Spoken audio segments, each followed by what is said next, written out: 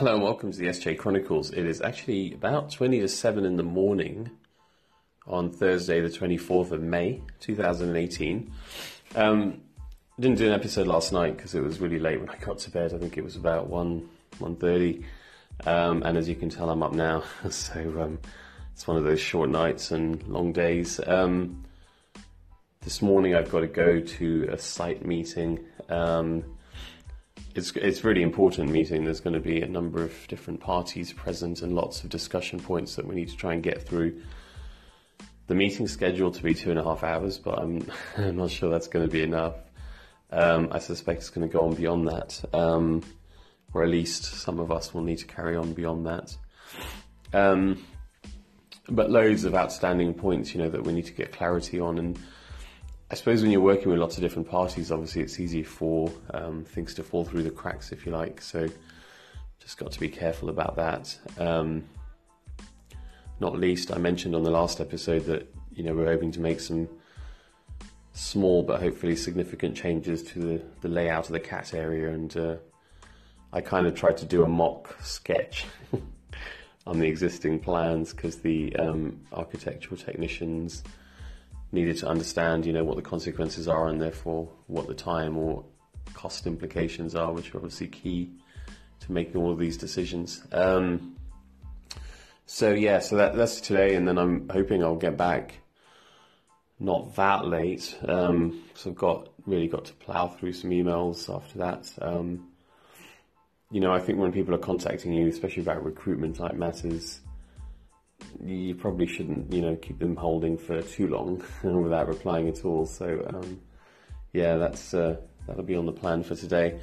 And then tomorrow, Friday, I'm going to pretty much have to give up most of the day for this pricing work that I've mentioned before that's been long outstanding and I need to get engaged with.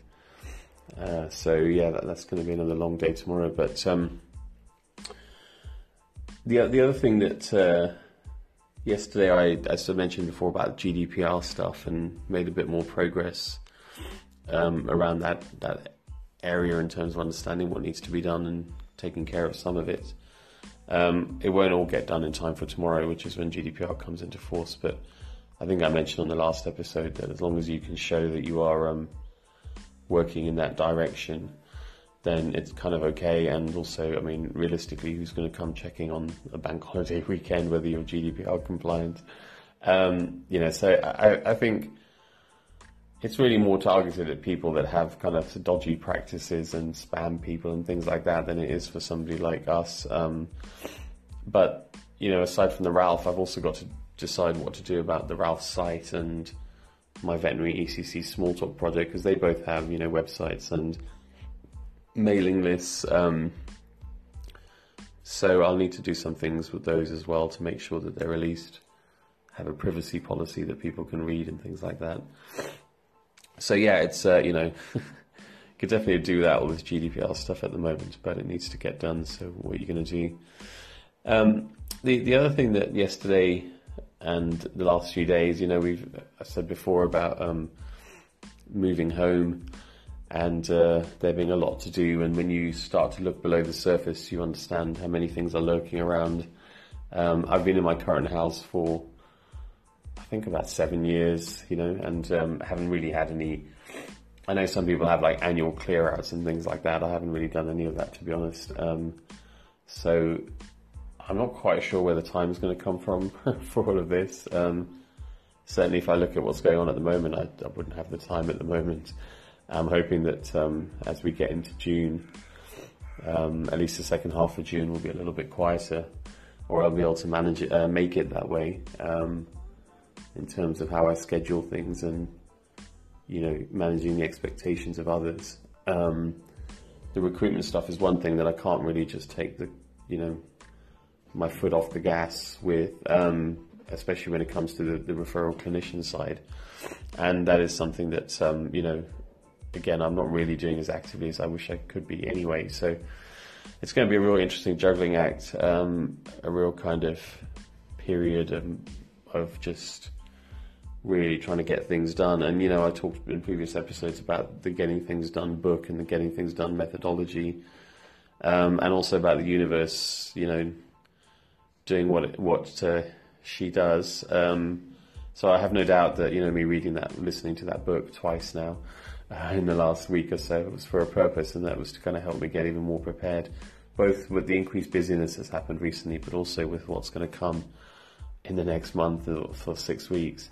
It's also an interesting one because, it's not just me, it's me and Layla, and we're trying to coordinate things. And the irony is that she's trying to help me move because, this house was mine originally, as it were, and it's hard for people, for someone else to know what's in your mind about things. And we probably all have a different approach to things in terms of how we would go about scheduling and what would we do with our things and stuff like that.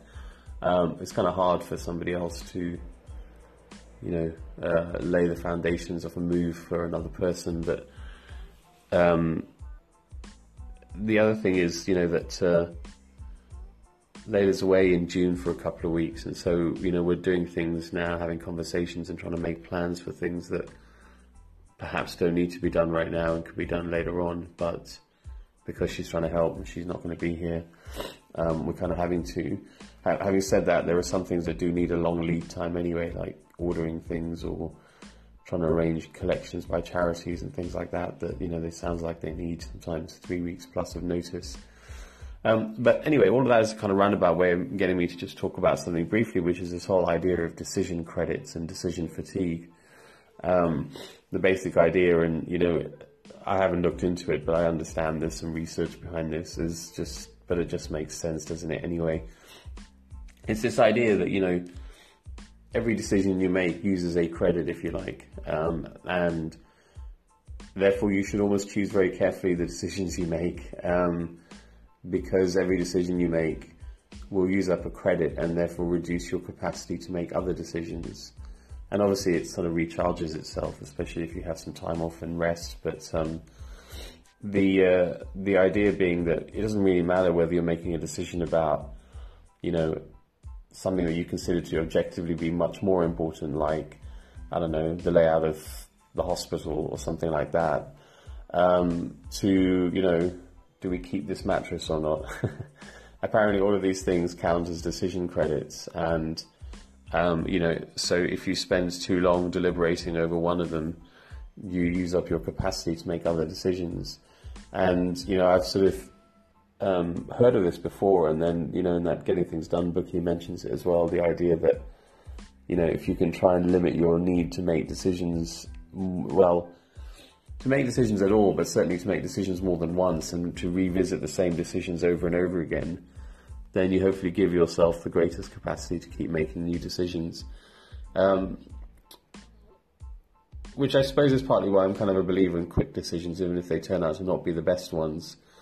And, being very flexible and fluid with changing your mind and making another quick decision that even potentially reverses the last one you made, but you just keep going, So this kind of idea of decision credits and decision fatigue, I think is one that's worthy of paying attention, because I also talked to previous episodes about this whole kind of relaxed mind and, externalizing your mind and dumping your brain and this sort of thing. And the idea there, that the least you can have in your head, the better. But it doesn't just apply to you as an individual. So even if you're not deliberating over things in your own head, if you are discussing them with other people, I think to some extent it has the same effect, right? So, quick decisions, not deliberating over things and discussing things a lot, being happy with the consequences of whatever they may be, needing to change your mind about those decisions, quick, sort of this whole kind of fail fast type of idea. So it's interesting because this guy in this book was arguing that it doesn't really matter what the decision is, and I think that's very right. I think you're just going to have to just have an approach. So yeah, because obviously at the moment there's just a lot of decisions to be made, and just like, I don't know, hundreds, let's say, and I make them relentlessly all day with emails that I get and just bazillions of things, right? And so the capacity to just say, decided to move on, decided to move on, decided to move on, I think is the only way one can be, and just keep going forward. And not like making a decision and then second guessing yourself about it and reviewing it and deliberating over the pros and cons and the costs and all these kinds of things. And I think some of this really comes back to that kind of intuition and gut instinct and, you know, whatever just feels right, and just being so open to the fact that, well, I made that decision yesterday, today I feel like a different decision about the same thing, you know, so what? So all these kinds of things I find it really interesting, and you know, you certainly have to take the lens of knowing that you're not going to make all the decisions the best way they could be made, in air quotes. They won't be the best decisions necessarily, but I'm going to stick with my methodology of quick decisions, because I think it's the only thing I can do at the moment, and it's sort of what feels right to me. Maybe the busier you get, maybe it's just inevitable anyway, but you know, as I said, you have to be very willing to then deal with the consequences, right? And the consequences cost money. That's not ideal, depending on whose money it is. If the consequences cost time, again, that's not ideal. If they cost someone else's time, that's even less ideal. You know, so, but then at some point, what are you supposed to do, right? You just have to say, you know what, that's life, that's the situation. And of course, it varies somewhat, right? You know, professional versus personal. I don't like to, it's an interesting one for me to get used to, this kind of notion that, you know, as the CEO and the founder and the clinical director of the Ralph, those around me just have to accept that sometimes I'm going to change my mind on things, etc., and I'll try and communicate the reasons to them. But at the end of the day, that is how it is. I'm sure they, you know, recognise that the intention is to do the best for them and for the Ralph, and you know, therefore, people just have to be open to accepting that. And don't get me wrong, thus far there doesn't seem to be any issues around that area. I think people get that sort of thing. Sometimes you do, you know, they have to recognise that it's not because you deprioritise their time or anything like that. It's just, or rather undervalue their time. It's just kind of the way it is. Anyway, look, I'm going to stop there. This episode's gotten quite long with my ramblings about decision critique, decision credits, and I haven't not long been up, so need to get a coffee and get cracking. So I'll catch you again either later today or no doubt tomorrow. And in the meantime, as always, take chances, be compassionate, and live in a beautiful state. Cheers, bye-bye.